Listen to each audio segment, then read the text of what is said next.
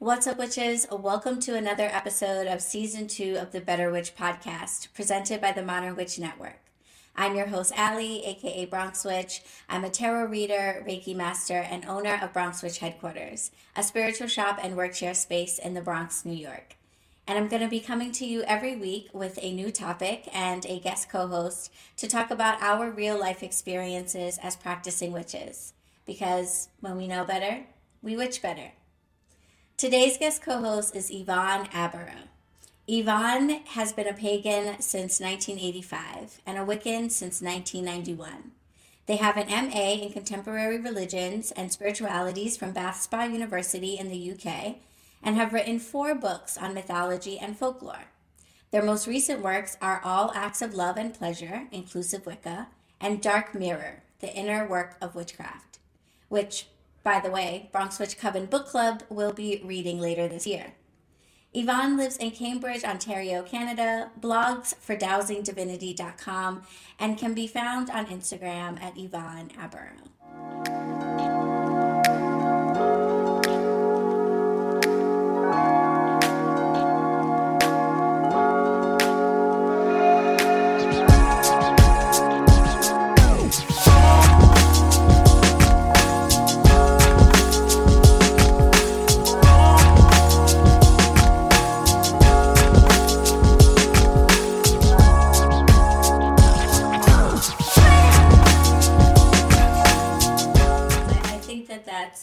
That's right in alignment with what we're going to be talking about today, because as we start to come back together and start to form groups and interact with, obviously inclusivity is important in the virtual space as well, but as we're beginning to come together and create groups that meet in person, I do think that we've learned a lot as a collective through the quarantine and the pandemic and since 2020, and I think that there's a stronger urge among all walks of life, but probably particularly amongst witches, to make sure that we are creating inclusive spaces, that we are being compassionate, open, kind, welcoming, warm, to all of those who are embracing the craft and maybe stepping into it for the first time.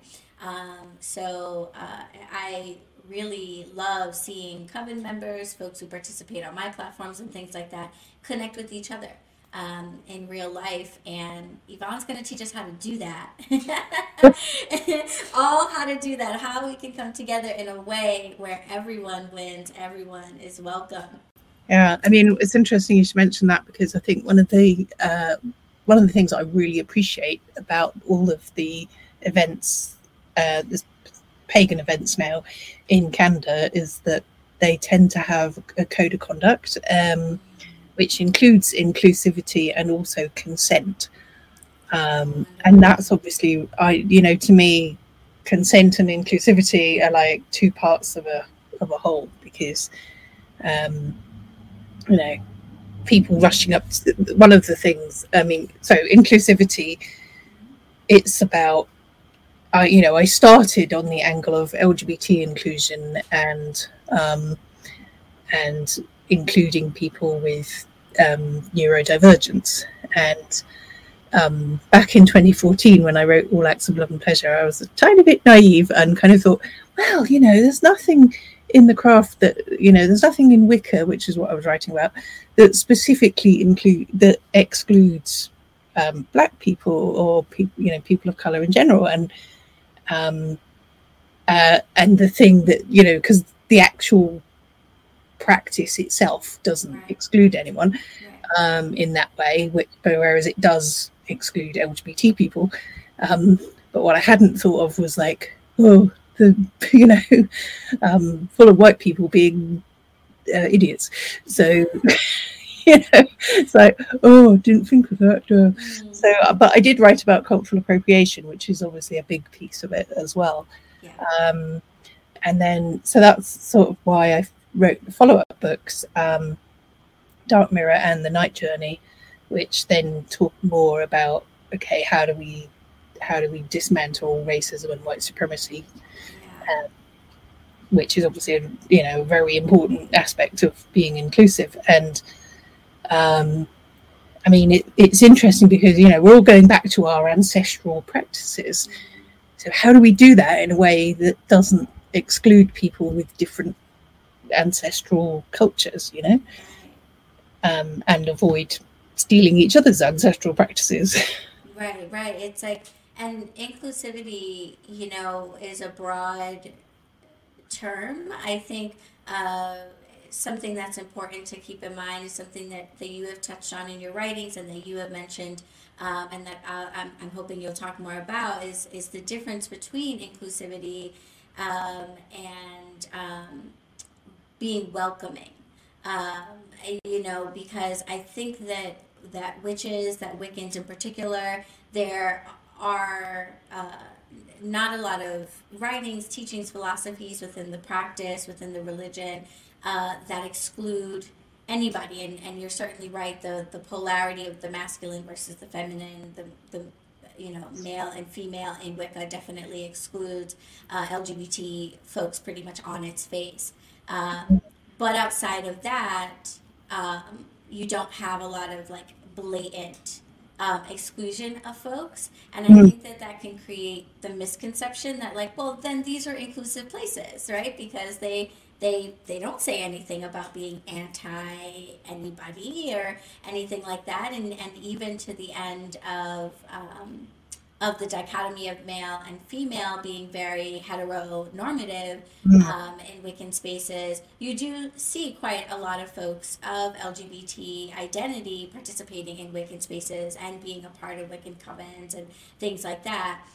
So I think it would be easy to be like, oh, well, Wicca and other such practices are like totally inclusive. But there is a difference between being, just welcoming and sort of being generally ambiguous about it, and really being inclusive, and making people actually a part of the fold, like of what we do and things like that.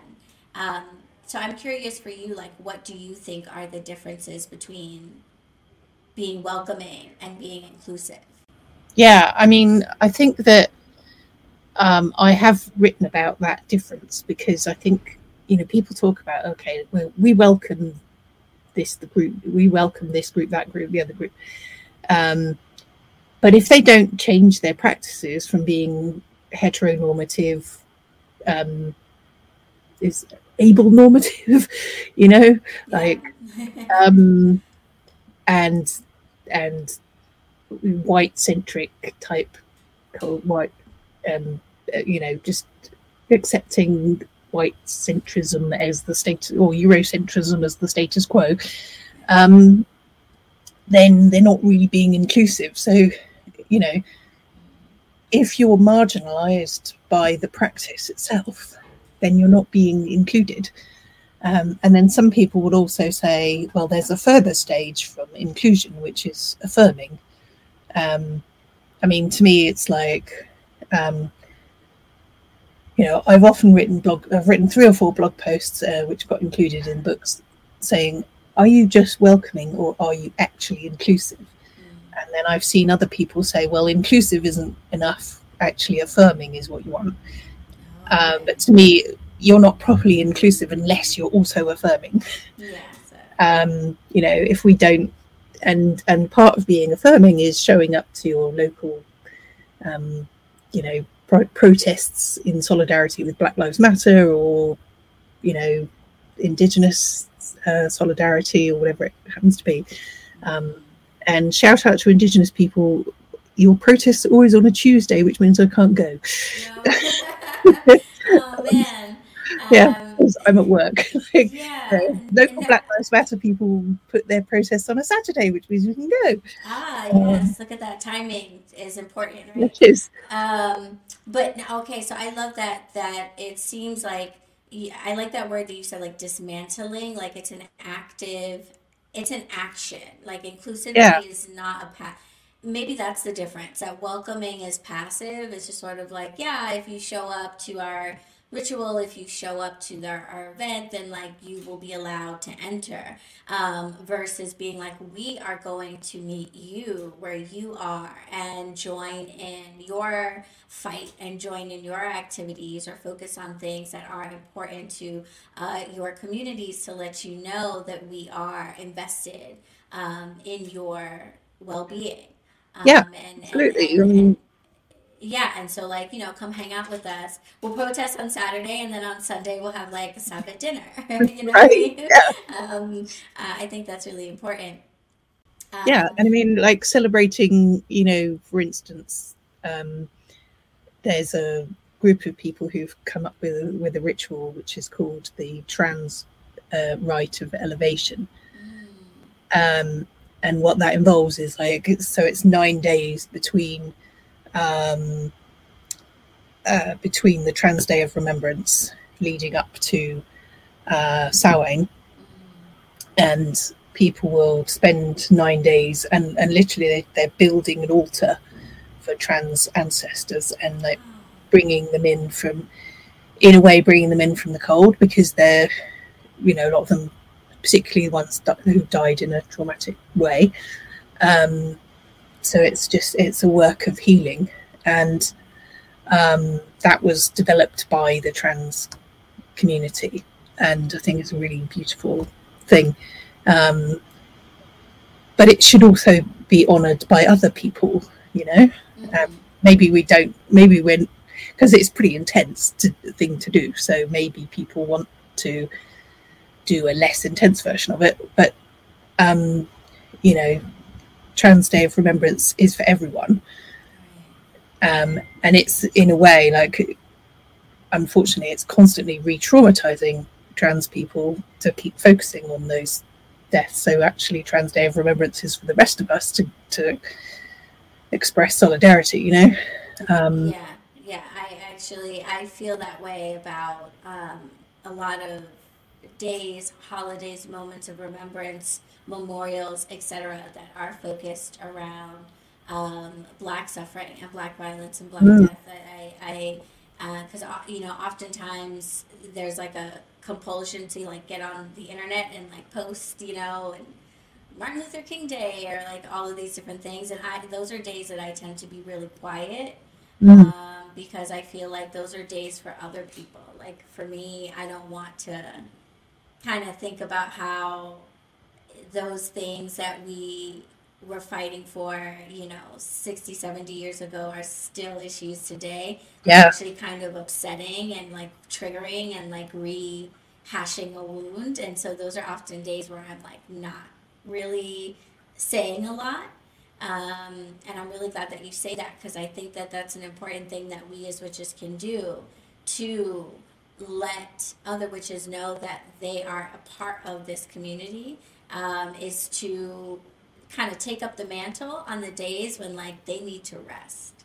Yeah, absolutely. And I mean, one of the really good hashtags that I enjoy on Instagram is Witches Against Racism and Witches Against White Supremacy.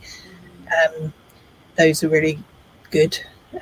Once we got past the whole let's post a black square on Instagram, which was actually pretty unhelpful. I remember that. Yeah. I was quite pleased with myself. I did not post a black square. I posted Black Lives Matter instead. And then when people started criticizing the black square, I was like, ha. Because actually what you should be doing is sharing posts from BIPOC creators, right? Not cluttering up the space with black squares. But yeah, like, what was I going to say? I think I really like it that Black History Month this year is about its black resistance, and black, and subtext of that being black resilience. So there's an opportunity to talk about black joy, and I was writing a blog post about it for work, and I found this fantastic picture of Audre Lorde rowing across a lake, just looking really radiant with joy, and I was like, oh, that's perfect, and I think I mean, the other thing that I'm always banging on about is intersectionality, because My post was about creating Black queer spaces, because that's a whole different category of safe space, right? So, and focusing on, again, the creation of Black and queer joy. And I think, it's just, we should be instead of constantly re-traumatizing people, as like, okay, how can we uplift the joyful aspects of resistance and community building and all that good stuff. And let's talk about the how, because people, I feel like witches, and this might be just like totally overgeneralizing, but I feel like witches as a collective, maybe more than other groups of people, are concerned and invested in trying to create safe spaces, and being inclusive, and I think more importantly, just in having this conversation.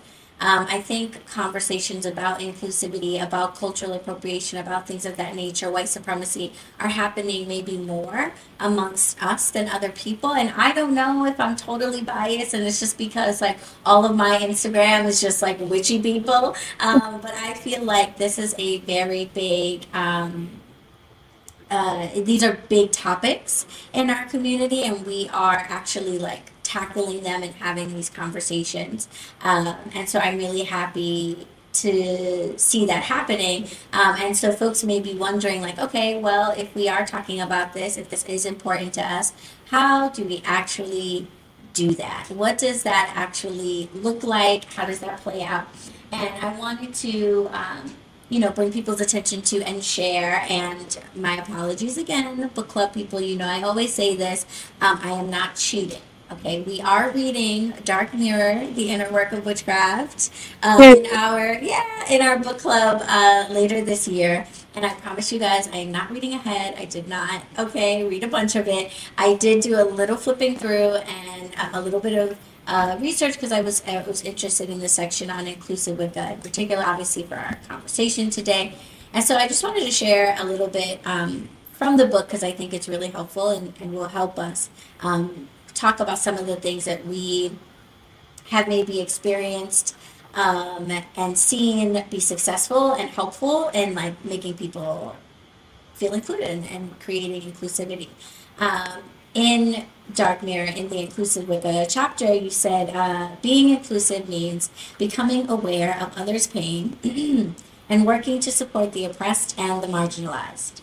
It means doing some work to make your rituals inclusive and healing for everyone, and understanding your own privilege, which you define as the degree to which your reality, your worldview, is considered normal and natural, the degree to which you are safe from oppression, and the extent to which your right to existence is not constantly questioned and undermined.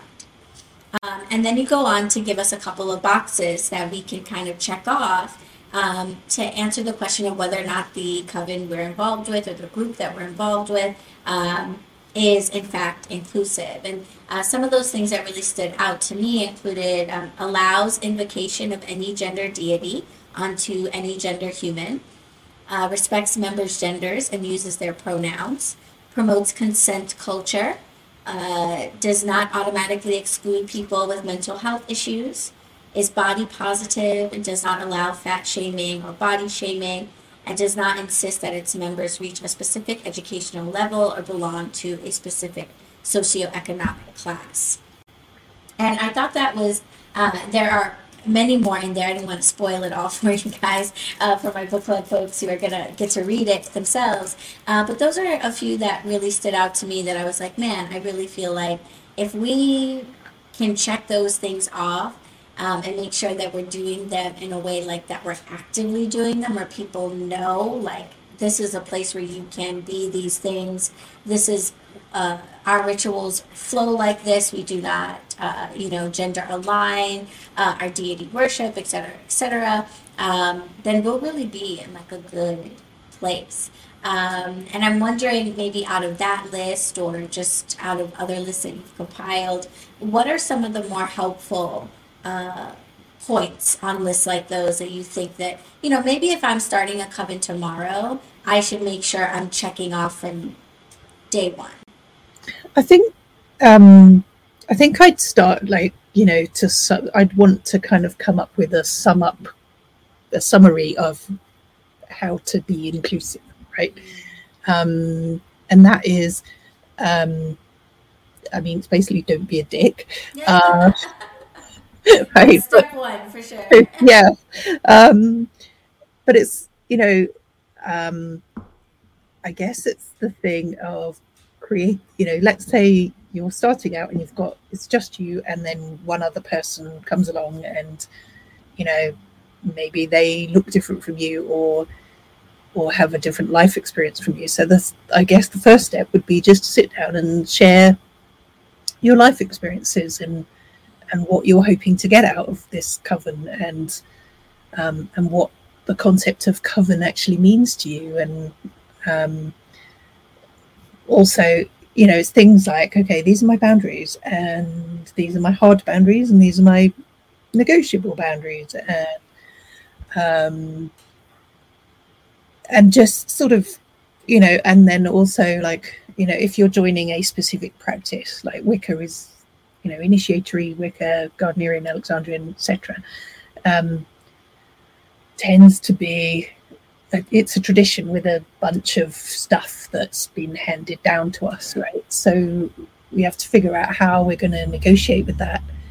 And so a lot of my stuff is about, okay, how do I expand that practice with and make it meaningful for me as a non-binary person, and other non-binary people and other LGBT people, um, so that we're not constrained within this heterocentric box. And also, I've had a lot of neurodivergent people in my groups, and so I'm very mindful of how do we make sure that they're included and um, not excluded. Um, so I think to start with, it's just about, okay, the first step on the path is how do we avoid, if we're a coven of two or three or whatever, how do we avoid pissing each other off? And and then expanding it from there. Because once you've got that negotiating kind of consensual, collaborative, um, groundwork done, then that creates an inclusive space to start with. And then new people come along, and then the same negotiation happens with them. Yeah, and I really thank you for that because I think that's like super powerful, because you can compile lists of like steps, where you can have these things that, like, okay, these are boxes that I want to have checked off. These are things that I want to say that we do or that we say, etc. But it really kind of just starts with the very basic component of having a genuine interest and wanting to get to know people who are not like you, Mm.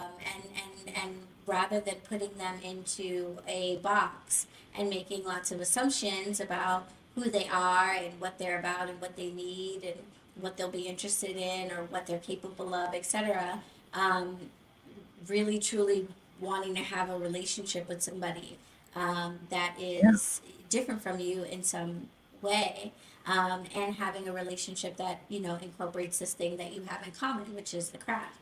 Mm. Um, so yeah, I really thank you. That I think that's like such a beautiful place to start for people because I think it gets rid of maybe some of the like head scratching, like, what does it mean to be inclusive? Are we doing it right? Are we including right? Like, are we checking all the things? Are we going to get the stamp of approval for being like the inclusive group of the year? Um, it's a lot easier than that. You can just start with like, do you genuinely want to practice with people who are not like you in some way? Mm. And if so, then step one is just genuinely getting to know them, and letting them tell you what they need in order to be a part of that space, and then accommodating and figuring out how to make that happen, and then that's Yeah. where the actual action comes in. Yeah, I mean, one of the things is like, you know, the population ain't getting any younger, so it's things like, okay, does your ritual that you've got planned involve a lot of standing around? And if you've got people who can't stand around for ages, then provide some chairs. You know? Right. And sometimes it's just really simple stuff like that. But you know, I was at a ritual recently, and somebody said, you know, brothers and sisters, and I went, and I was in my head, I was going, and siblings, and non-binary siblings, and I mentioned it to them, and then the next thing was that they included and siblings on the end of their thing, which was great. Yeah, so it's just that, you know, open-mindedness and being, if somebody challenges you on, or, you know, gently calls you in, or whatever phrase you want to use, that you are prepared to just adjust and tweak things. Because we, you know, I think a lot of the time, I think everyone has this thing, me included, right, that we all want to be seen as the perfectly virtuous, inclusive person all the time. And we're human, we're going to make mistakes. And I think it's sometimes, rather than sort of, you know, when somebody says, well, actually, you missed out this thing, or you didn't include that thing, of being prepared to go, yeah, I'm sorry, I screwed up. Okay, let's do better next time. Right, let's correct it and move forward. And Yeah. I was going to ask you about that, because you do focus a lot of your work on coven life, you know, initiatory coven life, how to do work within these types of groups to make sure that they are open and inclusive spaces, that we, you know, root out problems that might be sort of festering within these groups and things like that. So your focus is around a lot of group experiences, which for myself as a solitary practitioner and a lot of the folks that are listening, I'd imagine they may not really have had a lot of experience with group life. And so I'm very curious about your experiences with covens, with groups, festivals, fairs, etc. That maybe were not inclusive. You mentioned this one where someone was referring to just brothers and sisters and not thinking about other identities in the room.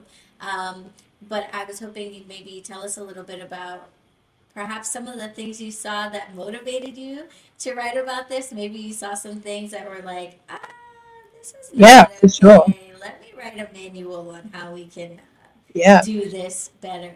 Well, the big starting point for me was, you know, coming into the craft in the early 90s, and being told that we had to stand boy, girl, as we call, you know, that's our jokey word for, like, you have to stand male, female around the circle. And the rationale that was given for this, and some people still do this, right? Yeah, it's still out there. The rationale for this is that in order to make polarity, you have to have a male body and a female body next to each other. And obviously all the non-binary people in the room are scratching their heads and going, what? No, like that doesn't. And all the bisexuals in the room are also scratching their heads and going, no, what? And the pansexuals, and, you know, and so I was just like, well, you don't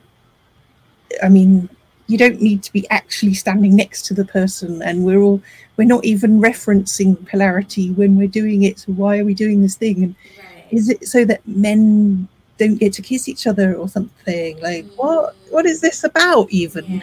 And it just really got my goat, right? I was just really annoyed with it.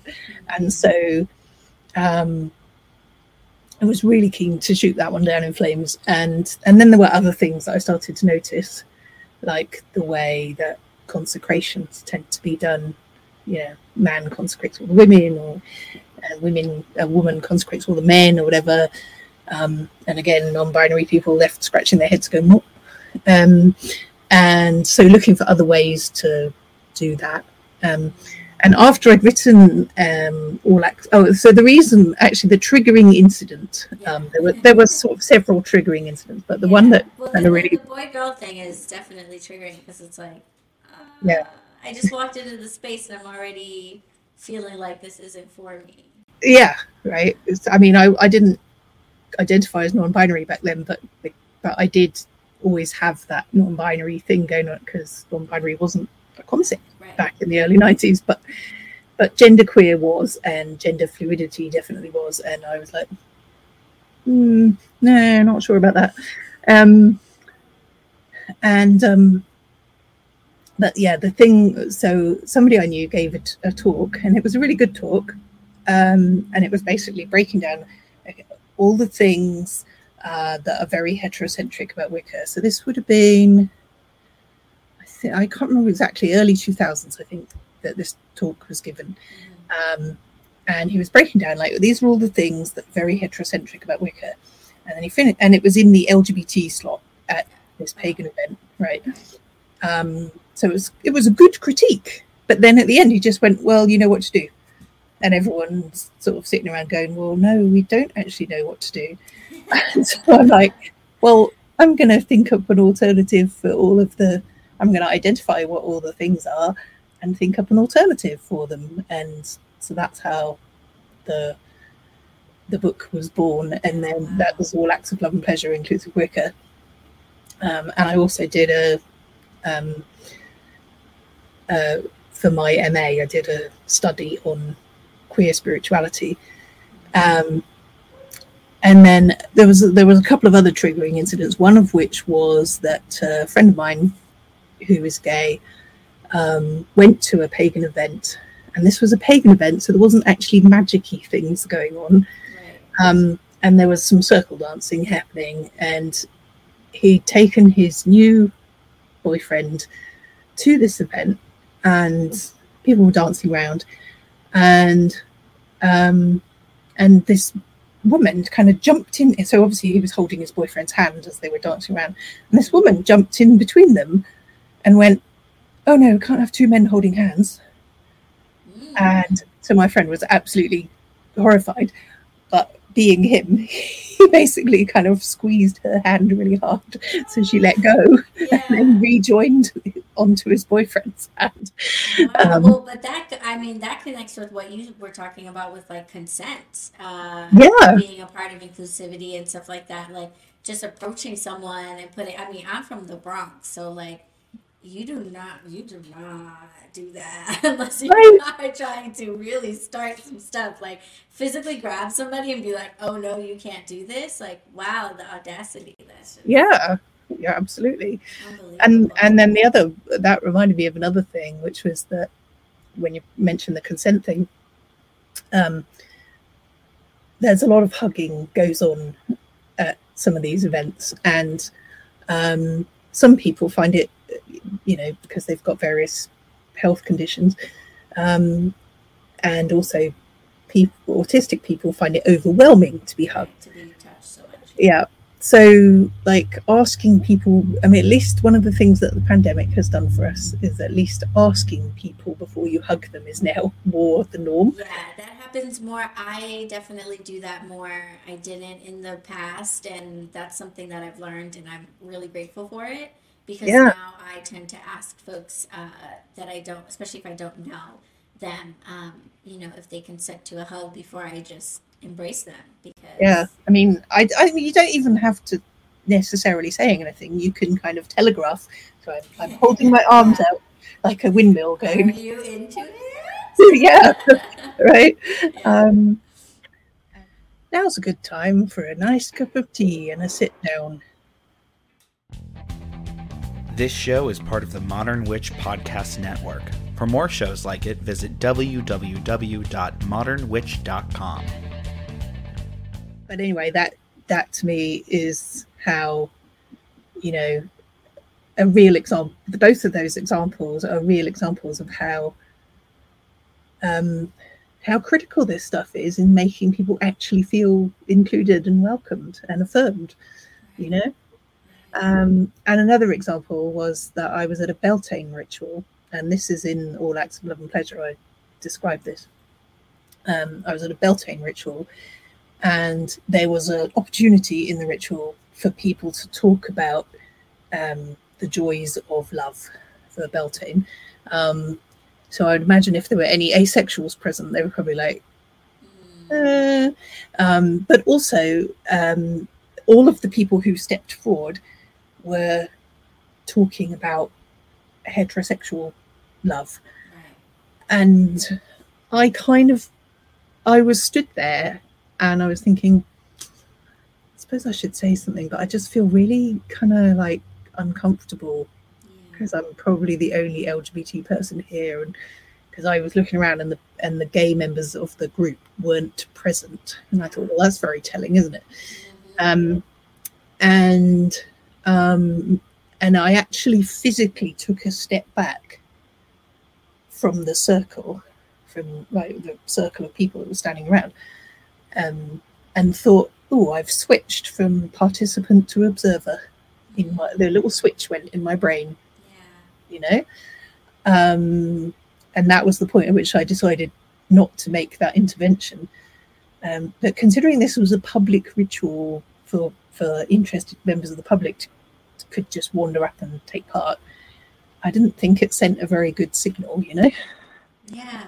No, and folks, if you are thinking about starting a group, a coven, etc., definitely check out Yvonne's book on that, because it's got a lot of guidance on how to do that. But I'm curious, for those of us who are maybe like approaching covens or attending public rituals and learning more about them, what are some of maybe the telling signs or red flags out there that we might want to look for to let us know whether or not a coven really is an inclusive space? I mean, if I were attending a ritual like that that you're talking about, and I did come as an observer, maybe I was curious to see if this was a group I wanted to join, and I'm just on the sidelines watching, what might be some things that might tell me, okay, this group is not really focused on making all witches welcome here?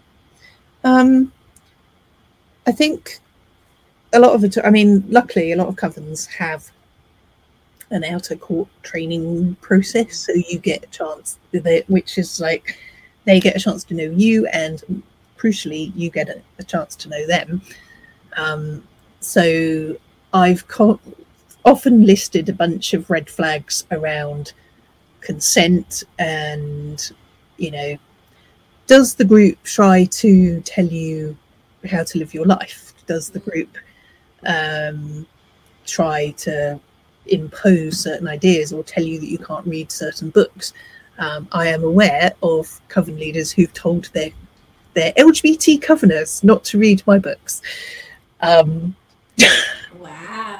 Well, so you're not popping unless you have haters, Yvonne. Right. That's how you know you did something good. All right. Yeah. That was basically my take. But thank you for that. In case you were wondering. Yeah. Very cool. So yeah, I think it takes time. Obviously, you can't just tell that from one ritual. Oh yeah, I was gonna say, like, yeah. Actually, can you? Maybe it's something that you probably have to visit a few times before it becomes clear. But yeah. But I mean, you know, clear warning signs would be things like, do they bang on about do they bang on about heterosexual love all the time to the exclusion of everything else? Do they have rigid gender roles in their rituals? You know, what's their stance on Black Lives Matter or Indigenous? You know, like one of the things on our coven website basically says, you know, if you don't care about Black Lives Matter and Indigenous land rights and rights generally, like, we're probably not going to get on. So like, don't bother replying, because you know there are lines in the sand. If you're a homophobic twat, you need not apply. That kind of stuff. but yeah, I think that that in terms of spotting a group, I mean, one red flag for me is people who say, "Oh, I don't do politics," or if they're like, Yeah, I mean, it's another like, thing that was oh. interesting, I spotted a group one time where people had joined the group who didn't look like the type of people who would normally get a tattoo, which is obviously a very, very subjective analysis on my part, I freely confess. And 6 months later, they had a tattoo. And they were kind of like, they'd become a clone of the other people in the group. And I'm like, because if there's one thing about witches and pagans is that we're all pretty individual type of people. So if people are sort of turning into clones of other people, that's not a good sign. That's definitely a red flag for sure. Yeah, like if you don't see the diversity amongst the group members itself that you would imagine to be there, you have to ask yourself, like, why is that? Is it because all of these people like genuinely suddenly wanted to all be the same, or is it because people who are different don't feel included, and so you either fall in line if you can, or you simply don't show up if you're not a part of whatever is going on. So that's definitely a red flag to look out for. I think so, and it's just the sort of over time it will become apparent if, say, you're suddenly being asked to do things that are expensive, right? Let's all go to this conference, which turns out to be super expensive, or hey, everybody buy my book, because I very, very, I mean, I'm obviously encourage people to buy, who join my coven, to buy my book, but like, it's not mandatory. I think that's important. And also, but just things like, do they say don't read this book or that book? I mean, sometimes people will say don't read that book because it's got spoilers in it for initiation. That's fair enough, because then they're not saying don't ever read it. They're just saying don't read it if you don't want spoilers, which is different. Also, I think, I mean, one of the things that's kind of weird is people using family as an analogy for coven, which sounds kind of cute and lovely until you actually. I was gonna say, you think that's weird? Wow. Yeah, well, and the reason why is because I'm not the mother of the people who've joined my coven. So, because there's this real temptation to go, okay, high priest and high priestess are mummy and daddy, and we're the kids. And it's like, no, you're adults. Right? Right. Grown-ups. Yeah, and not everybody, not necessarily had a happy home life. So you don't necessarily want to trigger them with that. And I think that, if somebody's got an unhealthy relationship with their parents, you really don't want them bringing that and projecting it on the high priest and high priestess of the coven. Thank you very much. So I think and the high priestess is a different archetype than mother, right? It's not the same archetype. That's why there's two different tarot cards for that. The empress and the high priestess. So I think it's a lot of these things are really subtle, and it's just sometimes it's just what you're comfortable with. Other people might think, yeah, super cute, no problem. But I do, and I'm okay with it. I sometimes refer to people in other covens as craft cousins. And because cousin is appropriately like there's an intimacy, but there's a distance, and I always like quoting Khalil Gibran about when you love someone, you still need that individuality and healthy separation between you. You come together and then you come apart. I love that, coven cousins. I feel like that's gonna catch on. Coven cousins. You heard it here first, guys. Don't steal it. I will trademark it when I get a chance. Coven cousins. Yeah. It sounds so great. And I think that's a really a valid and insightful point to share, that because I have seen groups that kind of attempt to replicate family structures or talk about people in terms of roles of like traditional family structures, and there might be a lot of stickiness around that doesn't really benefit the group and doesn't necessarily, make everybody feel welcome. Mm. So yeah, I think that's a great way to think about it if you're looking for a group, creating one, looking for groups that maybe don't necessarily fall into that sort of traditional family structure, or try to reinforce this idea of like, we're the parents and you're the kids, and type of thing, where everybody is kind of a cousin. They sort of are related to the whole, but they also kind of are separate enough that they've got their own things and maybe their own groups and their own things Yeah. going on, but that they know that they're a part of the one, and they contribute in some way to the group. Yeah, I mean, I like to think of it as being a bit like joining a Scottish clan, in that, or an ancient British tribe, or other ethnicity tribe. There is a tribal, and the wonderful thing about tribes as a social grouping is that not everybody was the same in the tribe. It was really important to have a healer and a blacksmith and a shaman and some hunters and some weavers and whatever else, right? So the nice thing about tribes is that they embrace diversity to start with, because if they didn't embrace diversity, they would die.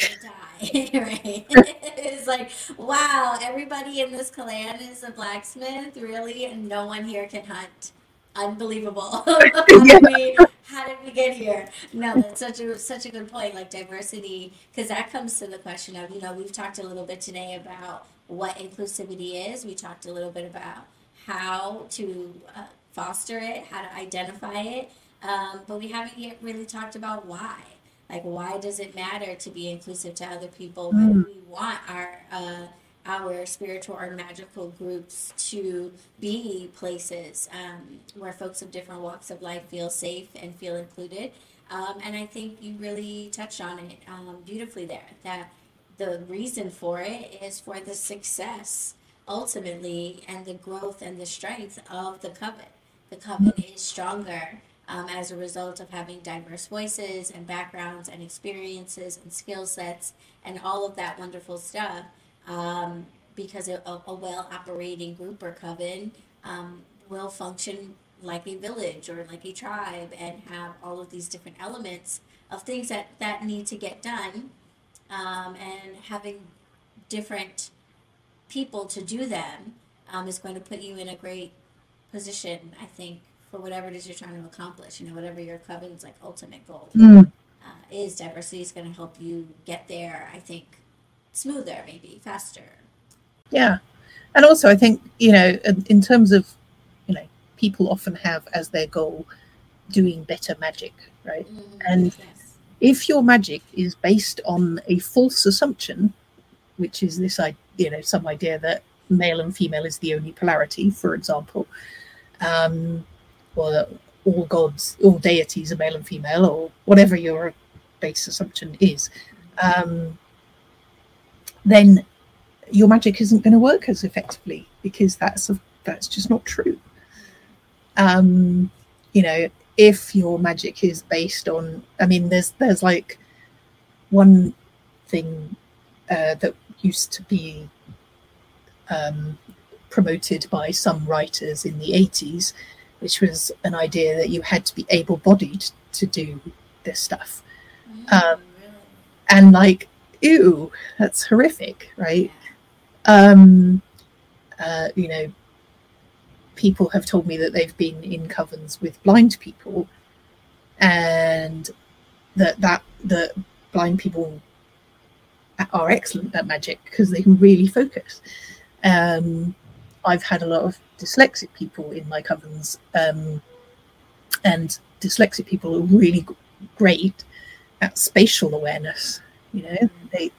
I was sitting in a room with a couple of dyslexic people, and they started talking about, oh well, when it's winter and the sun rises, the sun will be over there coming in at this angle, and when it's summer it'll be over there coming in at this angle. And I'm just looking at them going, wow, you have superpowers, because I had no idea. Like, they could visualize the whole thing and how the sun was in relation to the room and all of that. And I was just bowled over, because I am not a spatial person. Like, if the predominant thing, if the predominant way of interacting with the world was spatial, I would be neurodivergent. And going back to the point about don't be a dick, like there were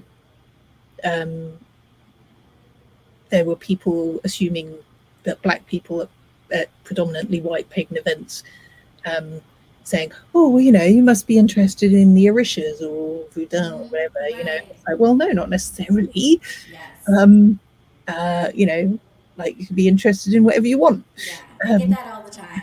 People must be really good. I'm like, oh no, just a Wiccan for 20 plus years. It's okay. And like, also the other thing is, like, if you Google pagan goddesses on the internet, they will be, the majority of the results on Google Images will be thin and white. Yes. And it's maddening. And young. And young, yeah. Well, unless you put crone in the thing. And it's important because, I went to a predominantly white private school, and I was one of, I think, 4 black girls graduating in like a graduating class of like 65 girls. It was also an all-girls school. And I was definitely, without a doubt, welcome in that school and in that space. I was a scholarship student. My ability to go there financially was being taken care of. Certain accommodations were made for me and my other classmates. We had like special Metro cards because we live in the outer boroughs. We don't live in Manhattan, and so some of us have like 2 transfers on the subway, which costs more, and so we have special Metro cards for that. And so there were accommodations like made to take into account that we were there, and that definitely made me feel welcome. But I did not feel included in the 4 years that I was there, and I left that school with a really great education, but no genuine friendships with anybody.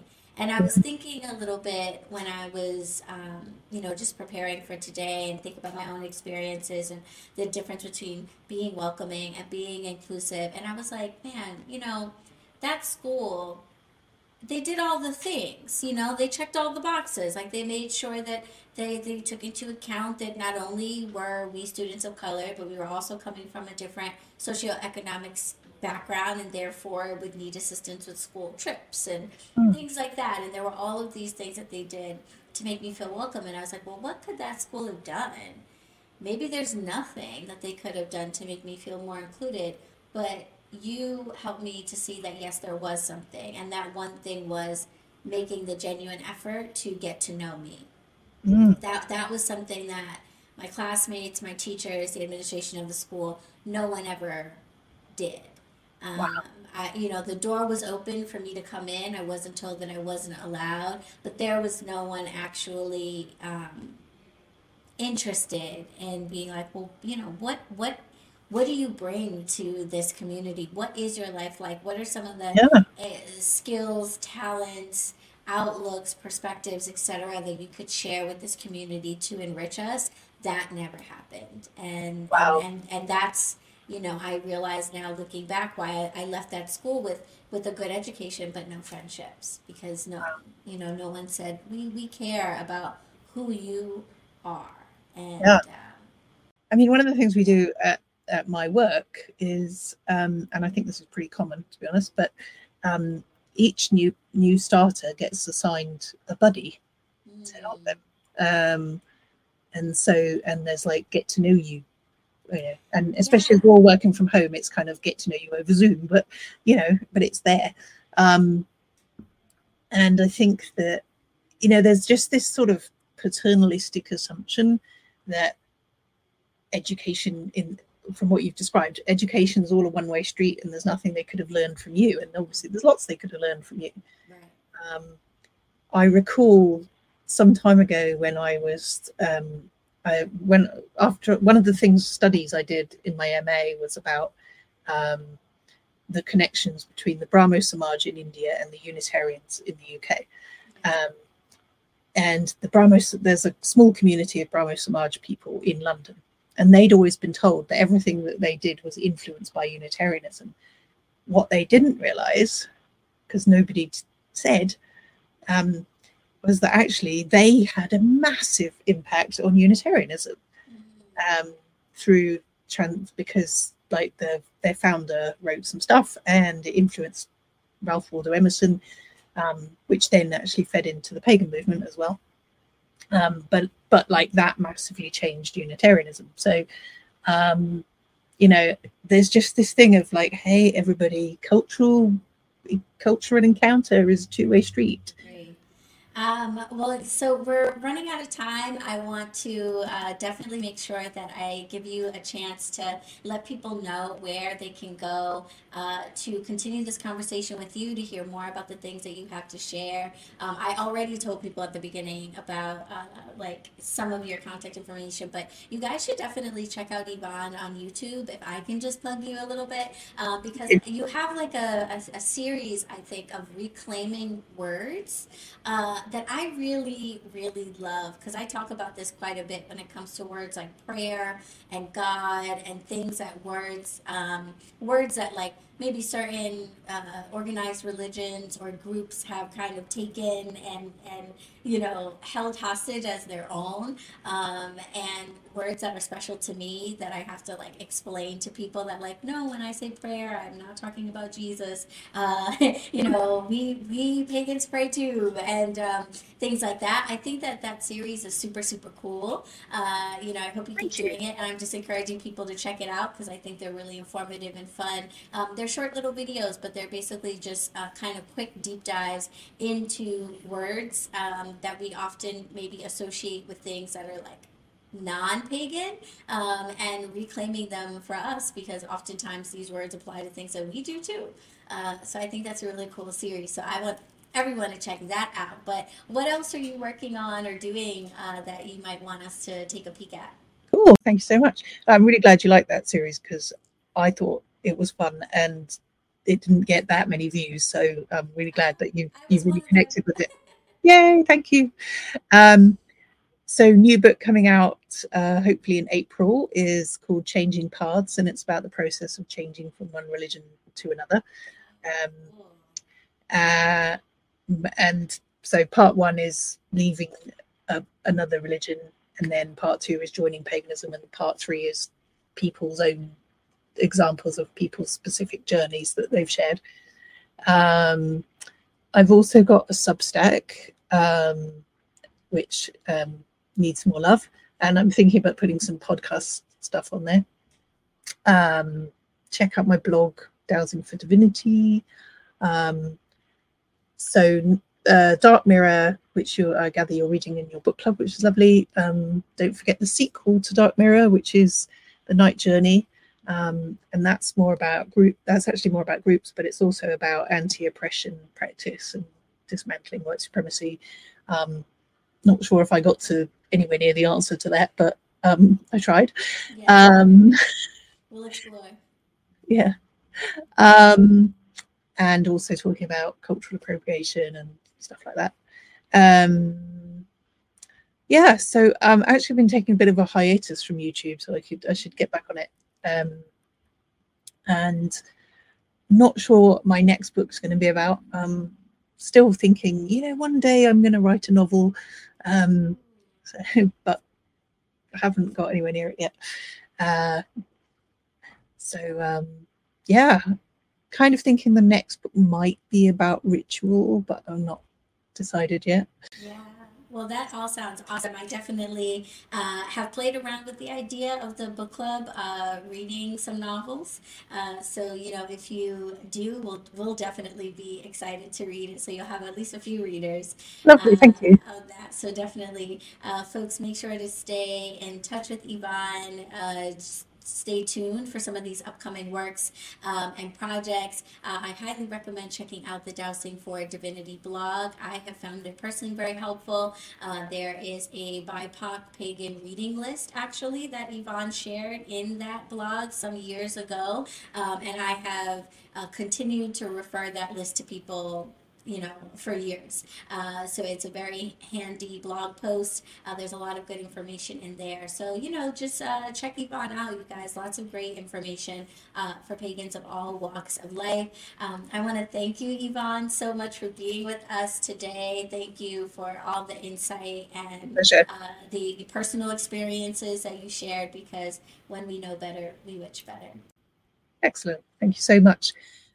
Thank you, witches, for tuning in to another episode of the Better Witch podcast. New episodes air on Tuesdays at 7 p.m. Eastern on the Bronx Witch Coven YouTube channel and on your favorite podcast platforms. No matter where you're tuning in from, we want to know what you think about today's episode.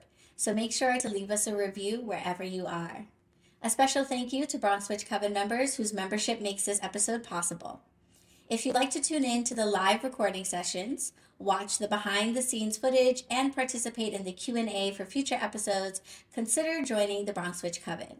You can support this podcast by grabbing some sweet merch over on the Bronx Witch merch shop, sponsoring an episode with an ad spot, or following us on Instagram at Better Witch Podcast. Remember, witches, when we know better, we witch better. See you in the next episode, and blessed be.